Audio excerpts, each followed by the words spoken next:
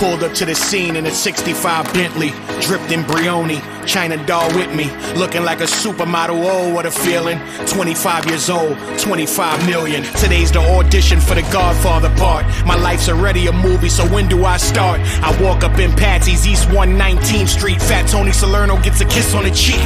I know my way around, not my first time here. Been doing overnight cigarette loans for 10 years. I say hello to Danny Pagano and Tough Tony. Nicky Domino gives me a nod, they all know me. They ask why I'm there so early, I say the part. They say what part? I say the movie, why not? I don't look like Carlo, they all begin laughing. 3 p.m. ready for the lights, cameras, action. Gianni getting the zone. My name is Gianni Russo, a.k.a. Carlo, the infamous son-in-law from The Godfather. I'm now known as the Hollywood Godfather, and this is my story. Before all of the wins in my portfolio, I was a little boy diagnosed with polio. Experimenting with cures, I tried every one. Felt everything in my right, but my left was numb. Today's show is going to be a video of the podcast, The Bootlegger's Story. Gianni joined host Del Radcliffe along with his guest, Ava Thompson, to reminisce and tell insider stories about her great aunt, the legendary actress, Ava Gardner. We hope you enjoy the show.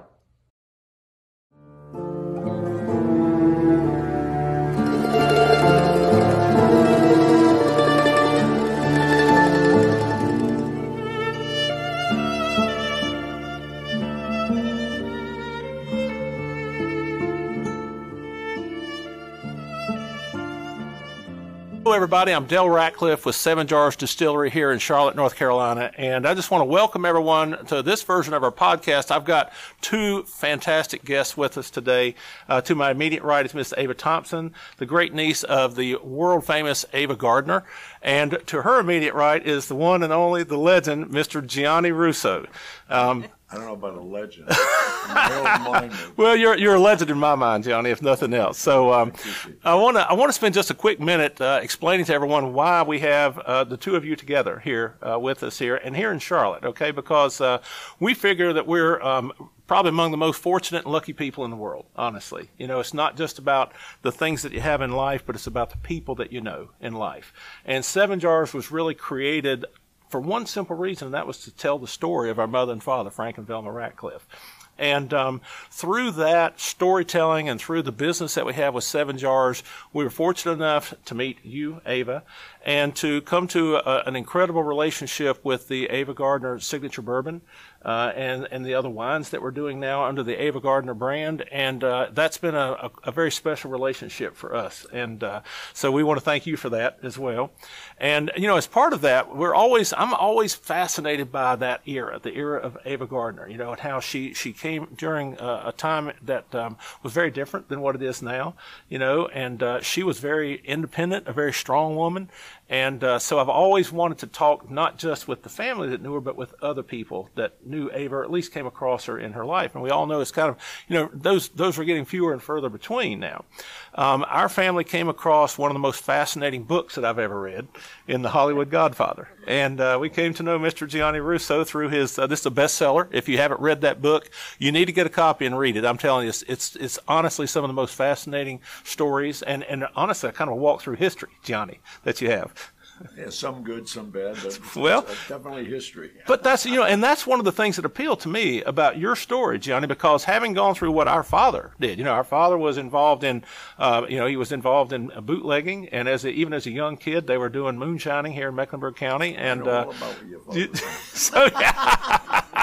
So that's what really struck a chord with me. And so for those of you that are listening, I want to tell this one thing, then I'm going to let the two of you talk, but what an approachable guy you are, in that I reached out just on Gianni's website and said, you know, we've had this history with our father here. We have the relationship with the Ava Gardner Trust and with Ava Gardner, and certainly you, Ava. And I said, you know, I'd love to know if you really had any stories that you could tell us about Ava Gardner. And lo and behold, within 30 minutes, my phone rang. And we spent almost an hour talking, and we've been, truly feel like I've got a friend for life in you. And thank you for that. Thank you, I appreciate it. Well, when you say Ava Gardner to me, I met Ava Gardner through Frank Sinatra, who was my mentor early on.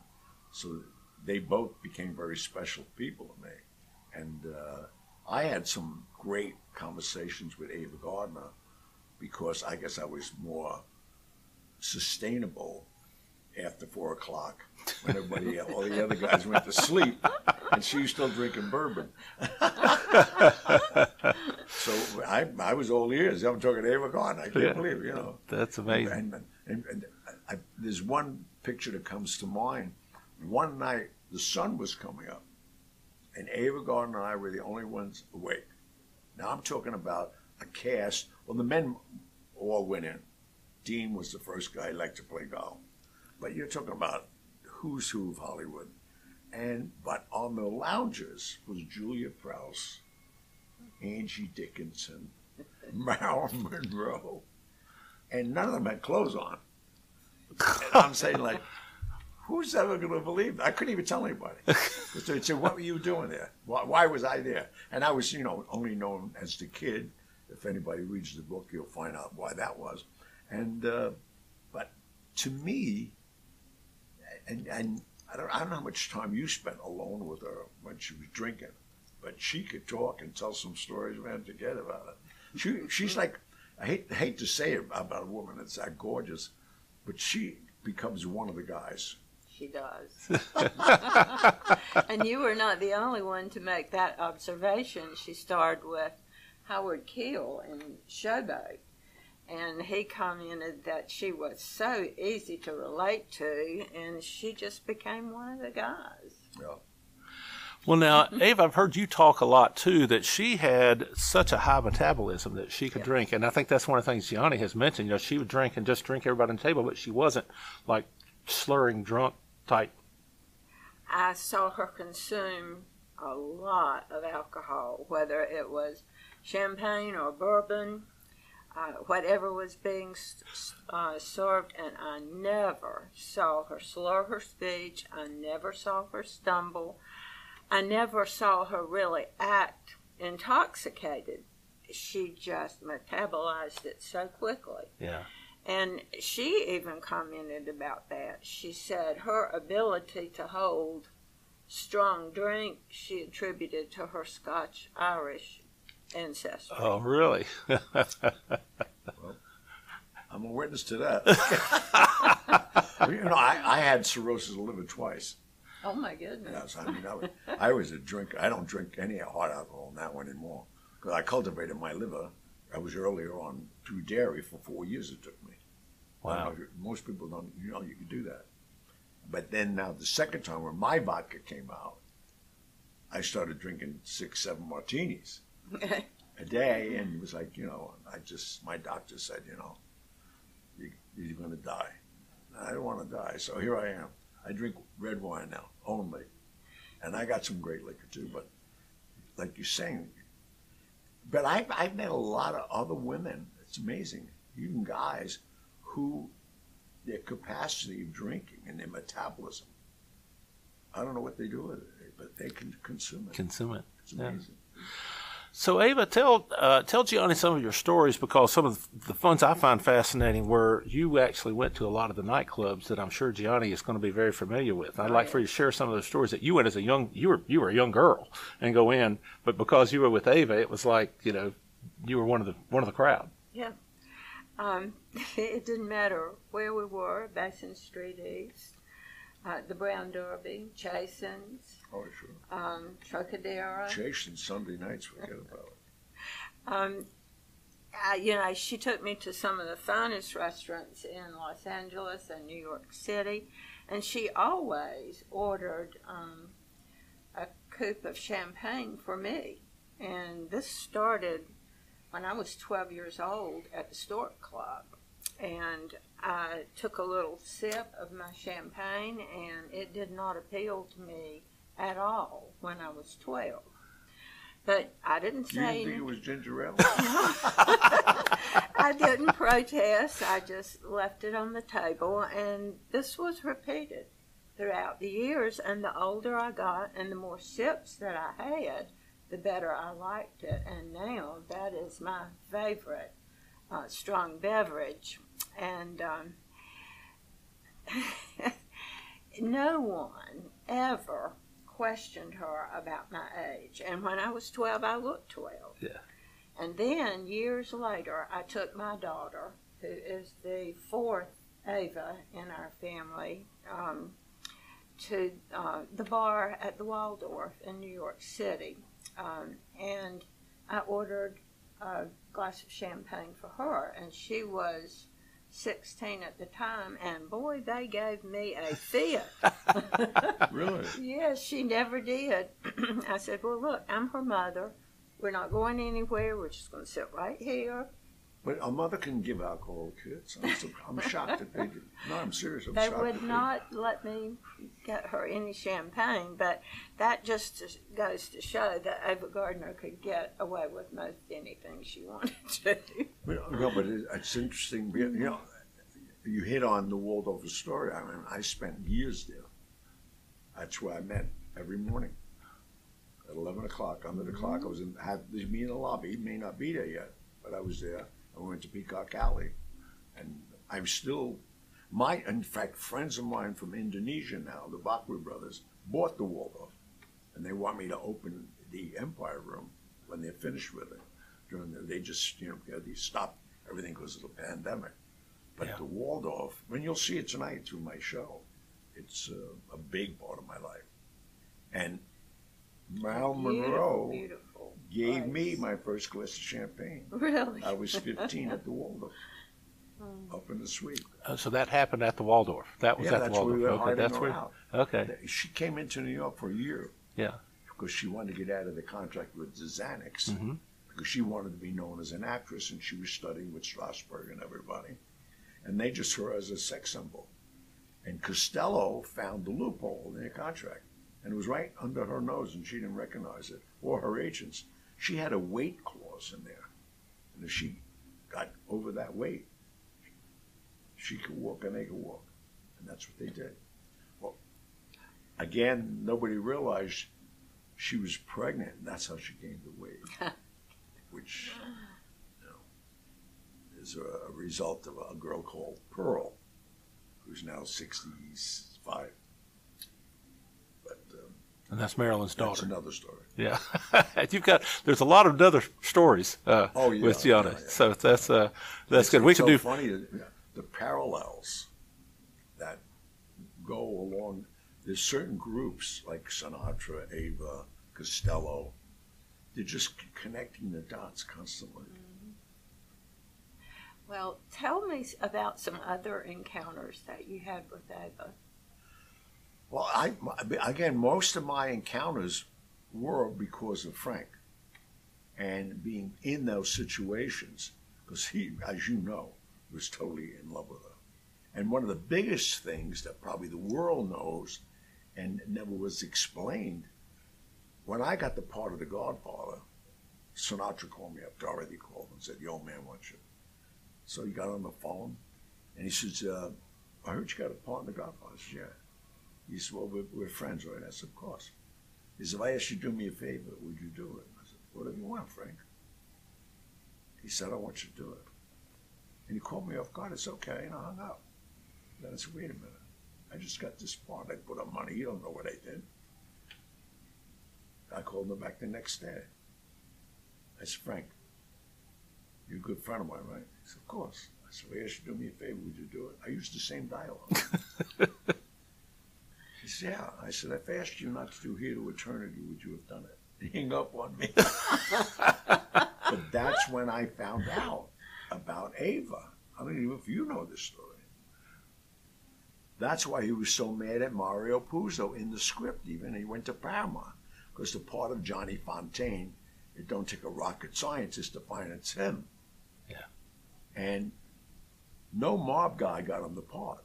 Ava got him the part. Yeah. And she did not get him the part by betting Harry Conn.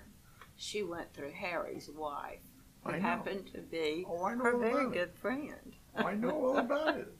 No, I know that. And that's what destroyed me even more, because what she did for him, and all he wanted to be with her, But she felt obligated because I don't know how many people know it, his James Woods, not the actor, his agent, William Morris, they found Frank.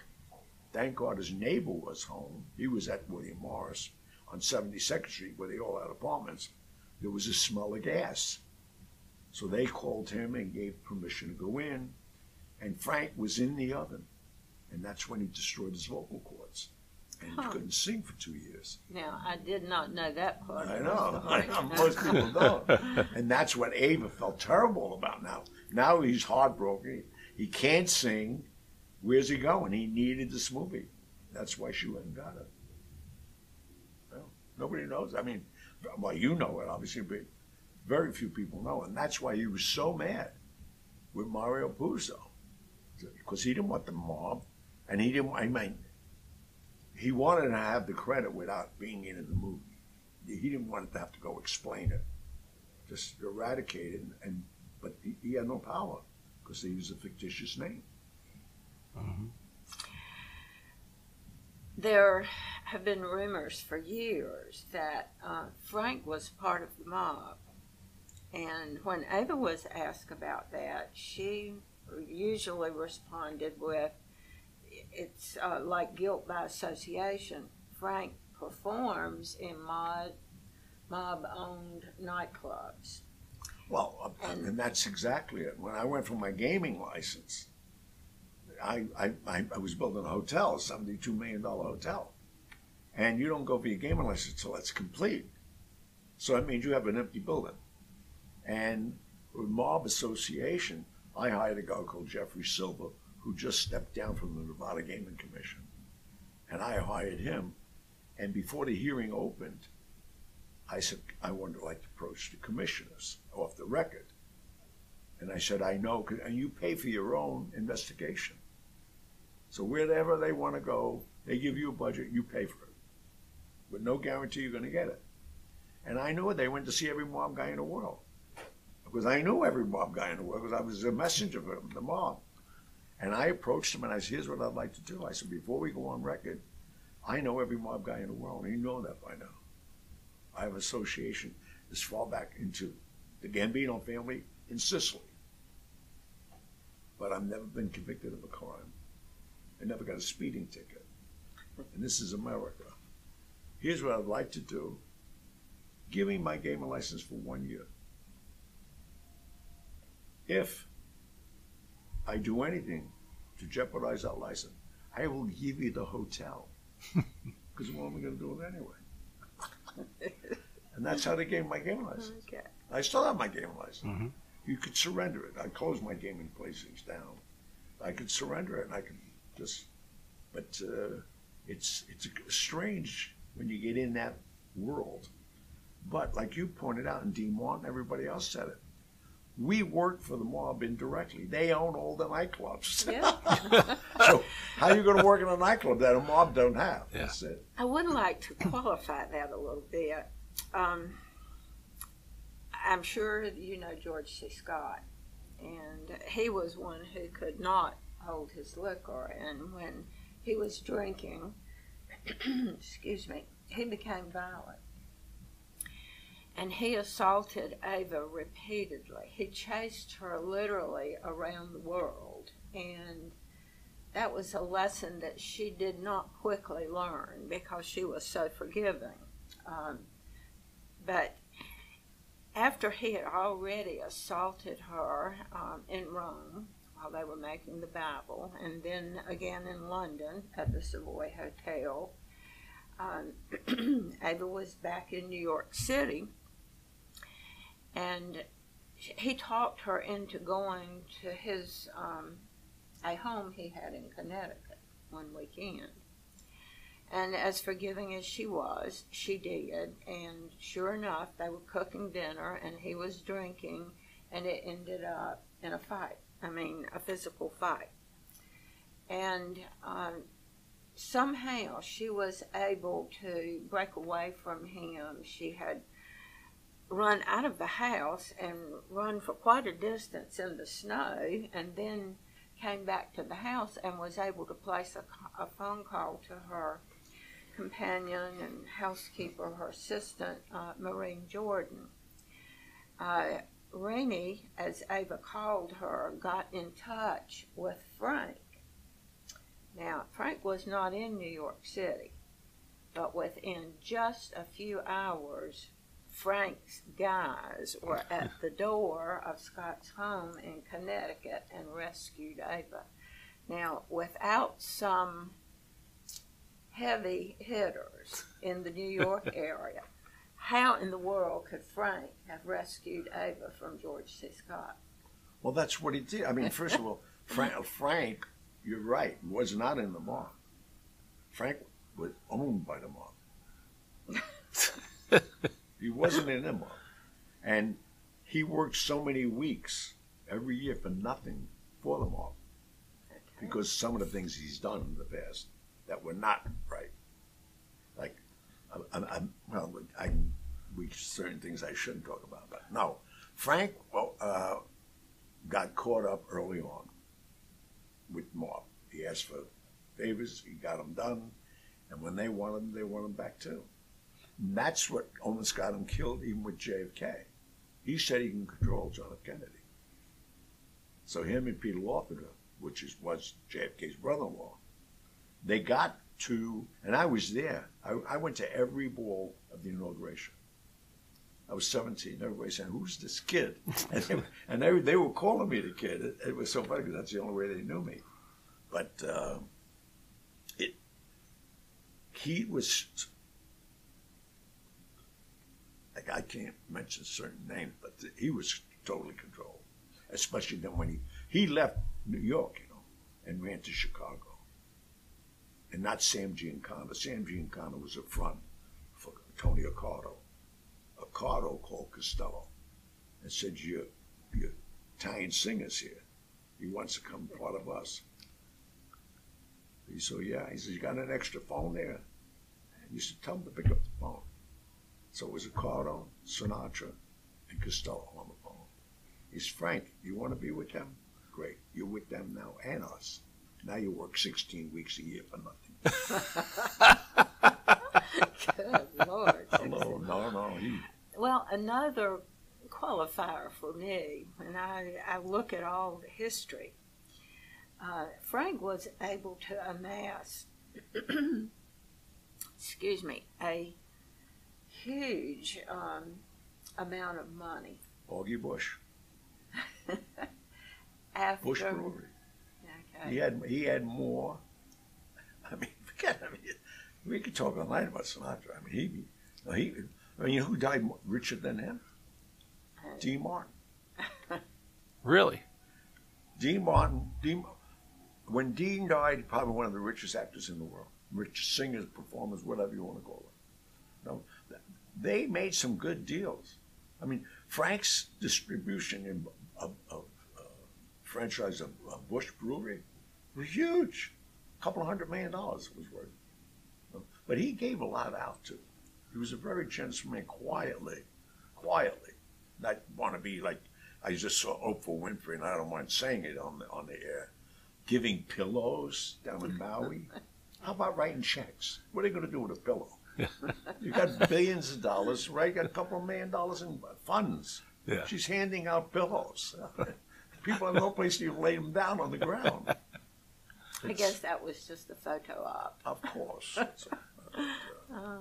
No, that mystery is not really a mystery. Because as we pointed out earlier, all the nightclubs were controlled by them. And if you wanted to work, you worked. But Frank had a big gambling problem too, And that's why, I was there when Mr. Cohen knocked out his teeth. Who was he going to call? He threw a roll of dimes on him. He said, when you're done, I'll give you more. Call anybody you want. He couldn't call. You can't call nobody, that guy. But it's to be a fly on the wall, part of that culture, when it was actually happening, it's amazing. See, and people say, how could you, why? But I was trusted as a young person. I proved myself as a young person. And that was it. I'm still here. I never was convicted of a crime. And I've done some I'd wait for you to hurt me, and then it was justifiable homicide. Johnny, could you go back to that, because that's one of your fascinating stories to me, with when Frank Sinatra got into the altercation with Mr. Cohen and what happened, and then your kind of relationship with that as well. Well, yeah, but I mean, again, Frank, I think, was bipolar. I don't know if she ever told you that, Ava. Mm-hmm. At nighttime, when he got drunk, he turned into a different guy. He thought he was 6'4" and wanted to fight everybody. You throw him against the wall, he's like a fly. I mean, my first, we got into the Galleria bar. I remember it specifically at Caesars. Everybody left the Sands, went to Caesars because a different organization took that over, and that was a bigger property. And we were sitting in the Galleria bar right next to the Baccarat pit, and he went to smack me, and I grabbed his arm in the air, which like that mic handle. And I looked at him, and he looked at Jilly. I said, "What's he going to do? I'll put a bullet in his head right here." And he's looking for Jilly, I said, "Frank, pardon my French. I said, I'll rip off your arm and shove it up your ass. Don't ever raise your arm again to me again." And Jilly wouldn't move, because I've been known to shoot people in public places.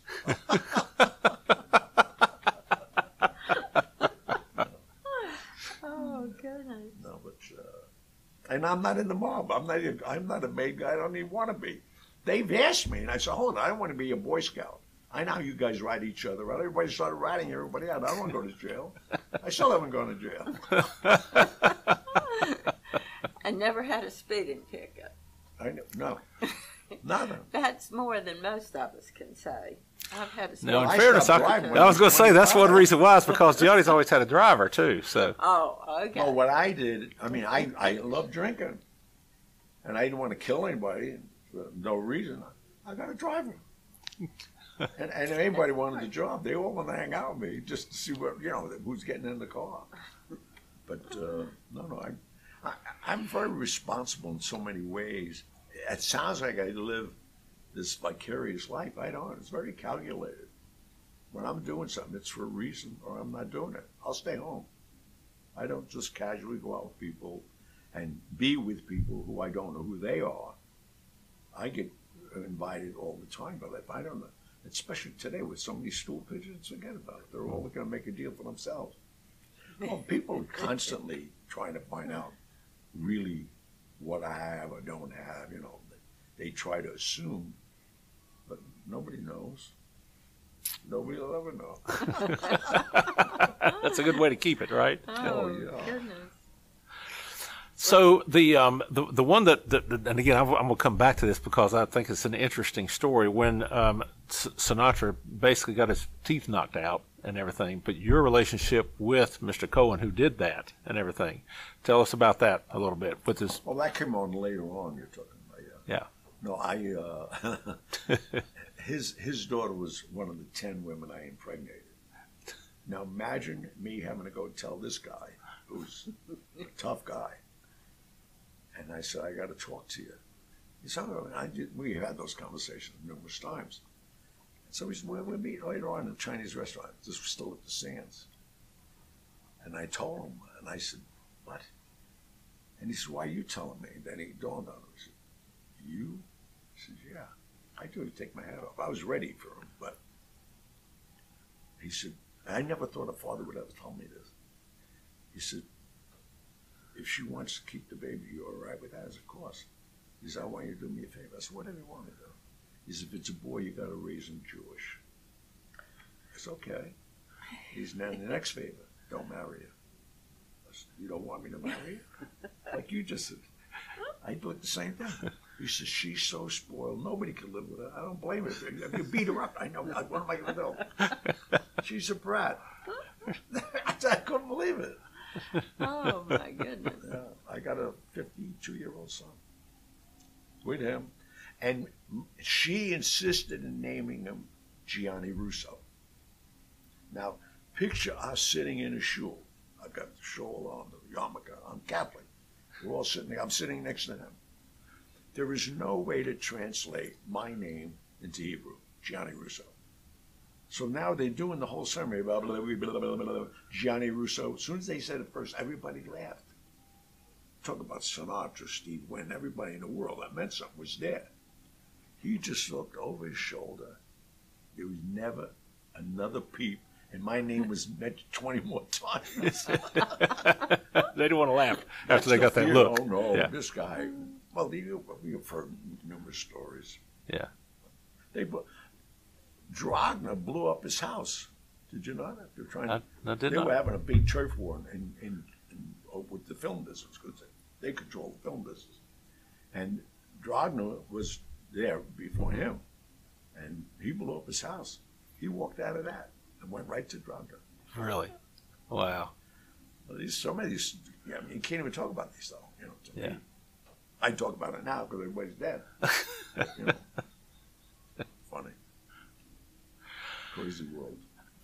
So, Ava, you've got a lot of people that you have met when you were young and everything. And I'll tell you, one of the fascinating things about Gianni, too, is it's very hard to name somebody that he hasn't at least crossed paths with or knows inadvertently and everything. Let's talk some about some of the people that you met. You mentioned George C. Scott as one. And I'll be honest, I did not even realize that he and Ava had a relationship at all until you told us about that. That's not something that's really widely publicized out there. But how about some of the other, particularly the Hollywood people that you met when you were younger? Oh, my goodness. Well, I met Frank a couple of times, and I met Frank Jr. That was a waste of time. Frank Jr. What a kid this was. Oh, my God. I'll have to say that he did not have his father's personality and charm. No, he didn't. Charm, he had none of that kid. But he was a nice young man. Of course. So are all the boys.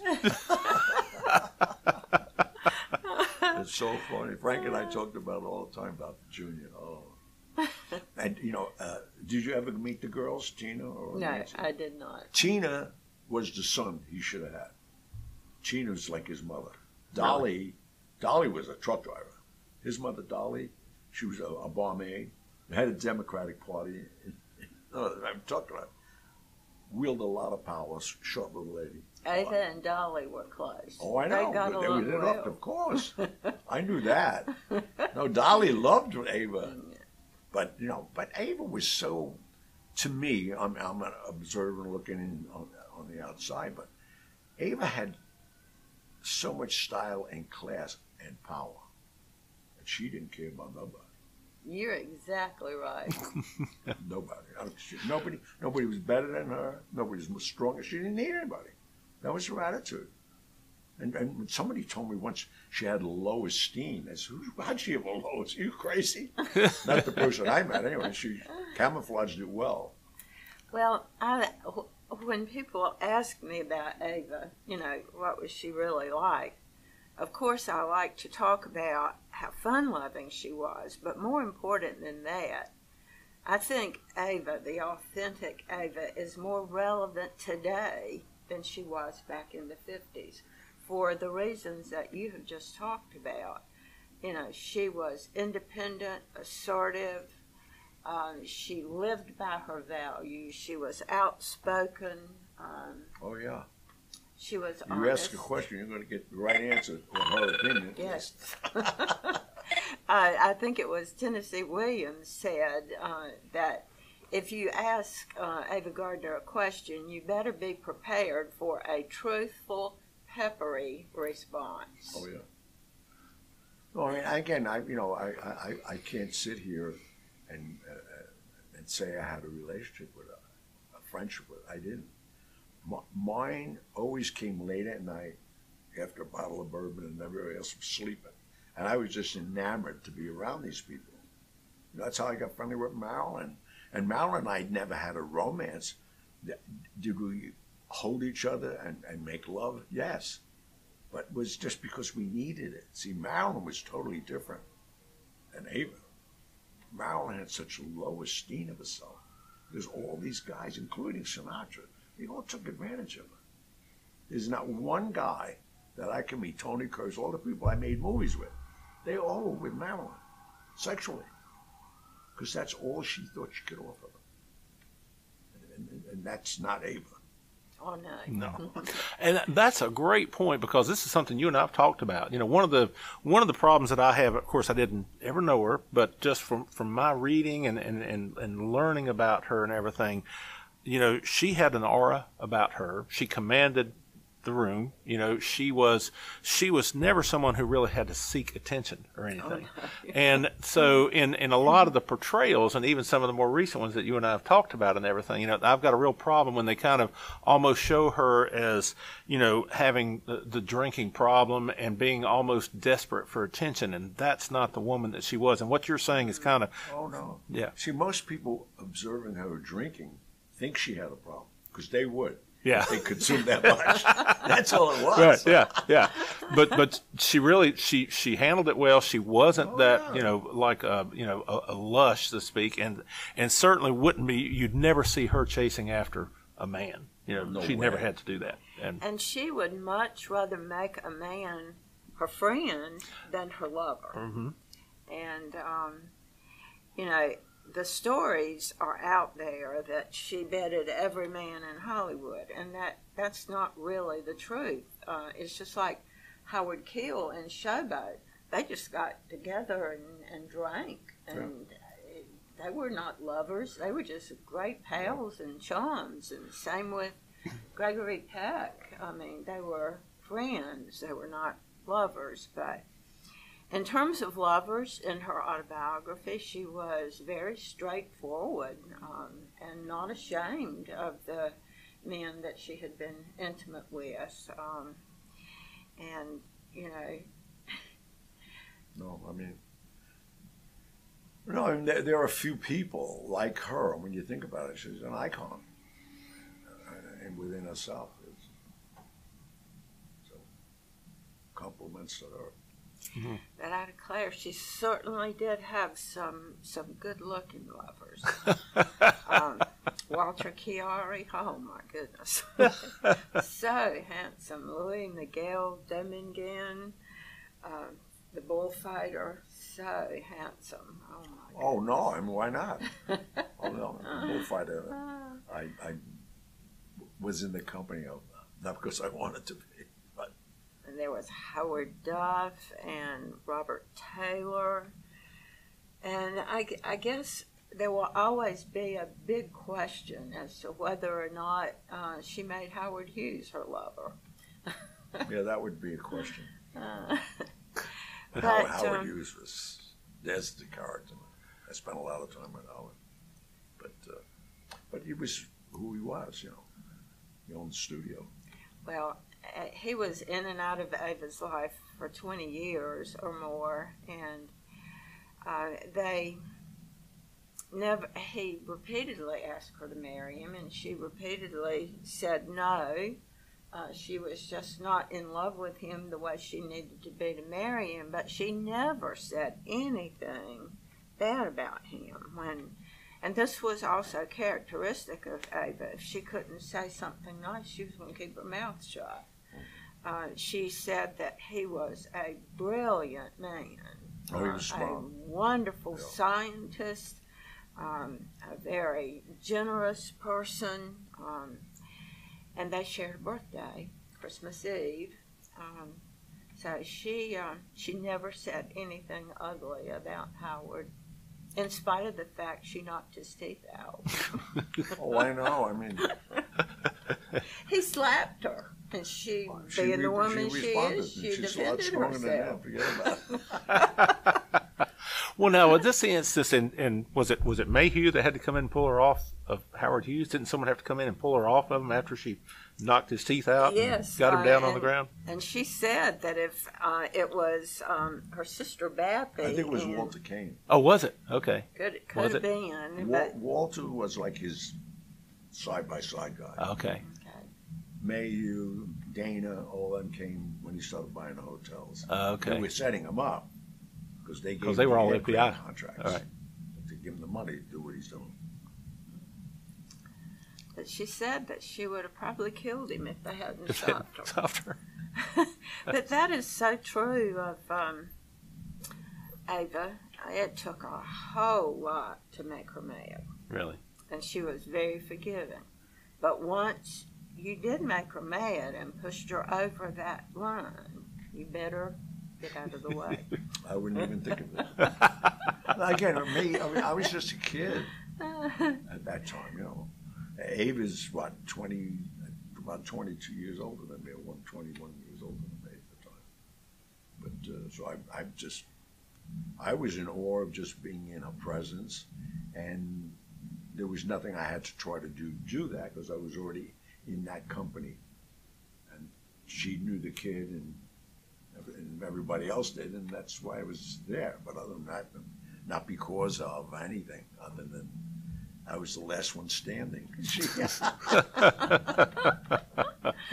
Well, this has been really special, and I want to thank both of you again for coming and spending time with us here. And we are getting ready to leave here and go experience the Gianni Russo experience, which is great. I have had the opportunity to see it. Ava, this is going to be your first time in seeing it, but we're also going to be doing a really special kind of after show where we're going to have the two of you get together up on stage in front of the audience. And so we're going to have an opportunity for you to chat a little bit, but also open up and have some questions asked by the audience members and everything. So I'm looking forward to that very much. And Gianni, I can't thank you enough for coming down for this. Thank you for all your hospitality and everybody here. I really like this town. Well, we're gonna definitely have you back, and Ava, you as well, for coming back and spending time with us. And it's always great to have you here. And so we're going to kind of wrap up here and head on back out to the Highland Creek Golf Club and enjoy a nice evening there and have a nice Godfather dinner, family style. And it's nice you have a marching band. Exactly right. Take us right out. You can probably hear this over there. They're out right outside the window here, marching up and down the street, banging on the drums and everything. So does everything so first class. That's right. We put it out there for you, right? You got the marching band and now all. You don't have to edit it out. That's right. We just leave it in there because it's in there. Yeah, that's great. Well, thanks again to both of you, and thank you all for spending time with us today and listening to some of these great stories. We're going to have a lot more, I'm sure, coming down the pike. So stay tuned.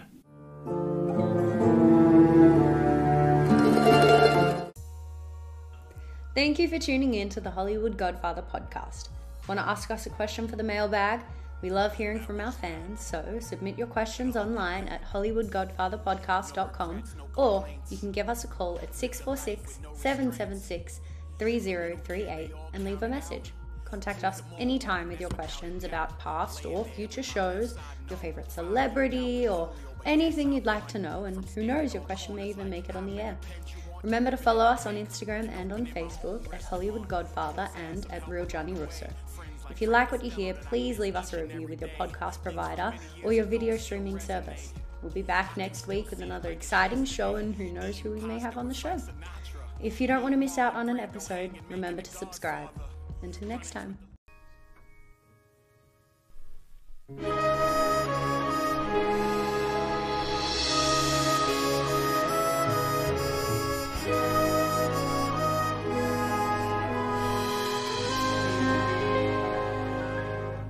When I was 17,